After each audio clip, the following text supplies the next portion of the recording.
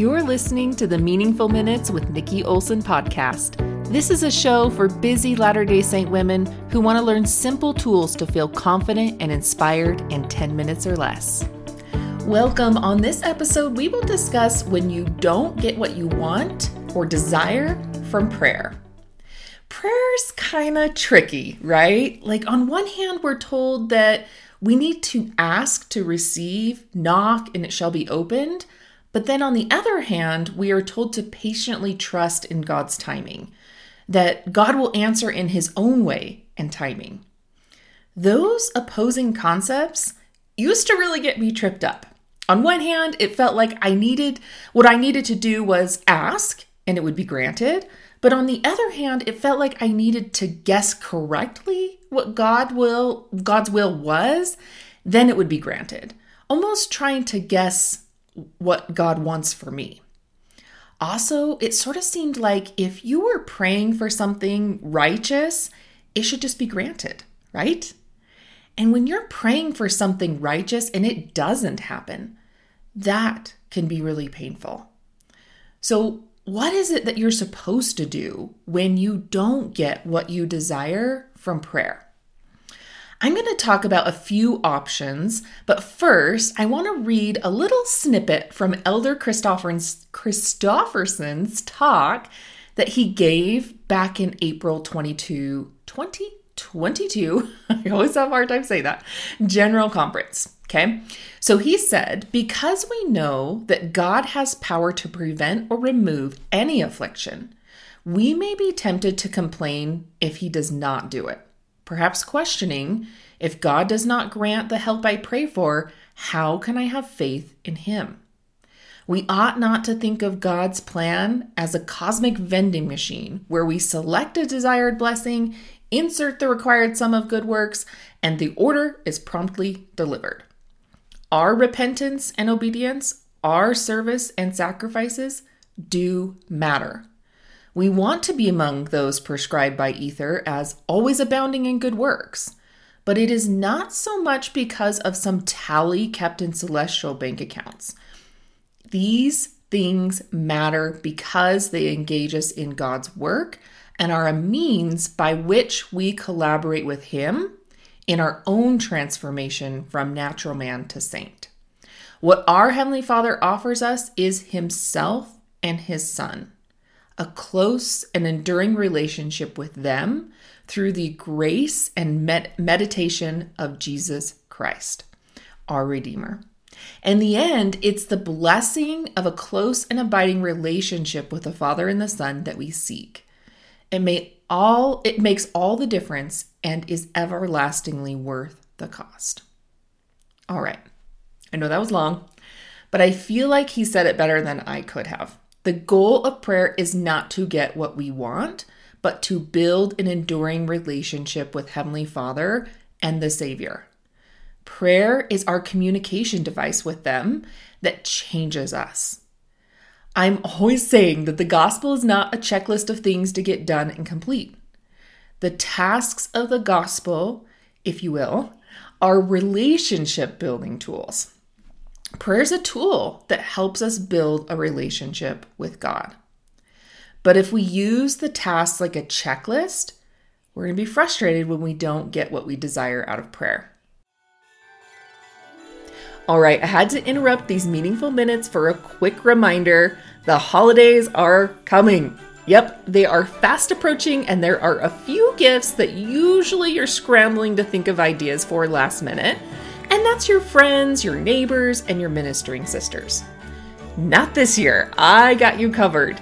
The Meaningful Prayer Journals are a powerful yet inexpensive gift that helps your gift receiver build a stronger relationship with God through prayer so they can feel Christ's enabling power, see the hand of God in their life, and prioritize their day through the Spirit. And this is also a fabulous gift for Relief Society presidencies to give out to their ward sisters. When you purchase in bulk for your Relief Society sisters, I offer you a 25% discount off your whole order. And this year, I'm even adding in a free virtual fireside called 5 Ways to Hear Him More in Your Life to be scheduled anytime in the next 6 months.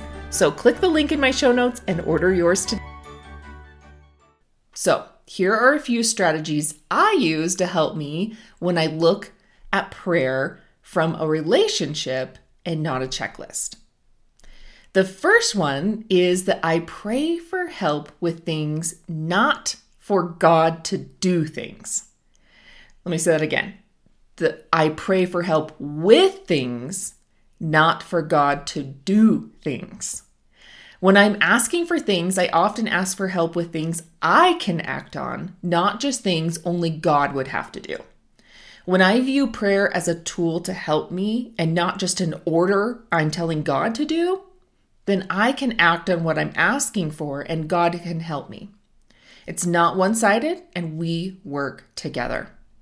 This really helps me see that I have a part in the prayers I'm asking for. I can't expect God to do all the work, and my part being putting in the requests. The second way is I try to only ask for things that could be granted in one day. I call these breadcrumb prayers. I did a whole episode on that last year, and I'll link that in my show notes so you can see how you do that more effectively. But basically, it is thinking about what I'm needing from God and asking myself if God were to grant a portion of that today, what would that look like? Then I ask for that. That way I can see how things are answered line upon line, precept upon precept, here a little, there a little. God rarely grants giant miracles in our life all in one day. Usually those miracles are granted over time in small and simple ways.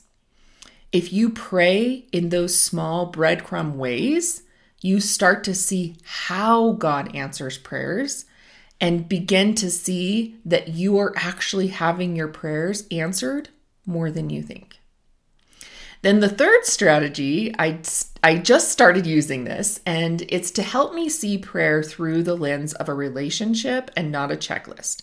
This strategy I heard in a sacrament talk from someone, and I never got the original source of where they heard it from, but it's been really powerful for me. It is to add the word, but if not, after you ask for something in your prayer. Like if you aren't sure about God's will, then you add something you know God could answer for you.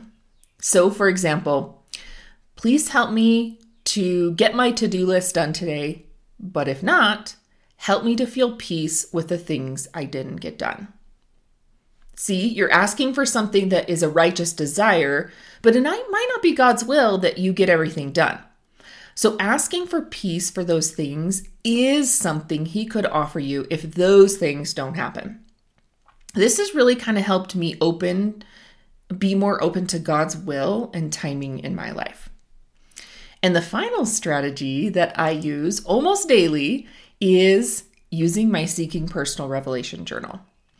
I use this to implement those three strategies. So if you haven't already listened to episode 74, I did a couple weeks ago on my journals, grab that one, then go back and listen to that one, and it will explain the whole process of using the journals.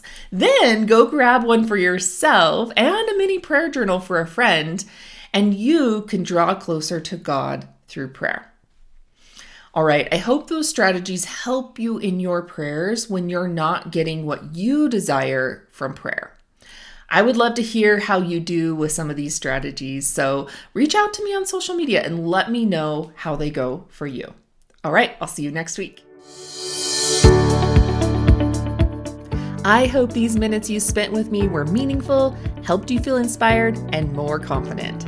If you liked today's episode, check out the show notes for links to other episodes you might like too. And while you're there, in my show notes, look for the links to my website, social media, and free handouts for remembering how to implement the skills. Thank you for listening to the Meaningful Minutes podcast with Nikki Olson.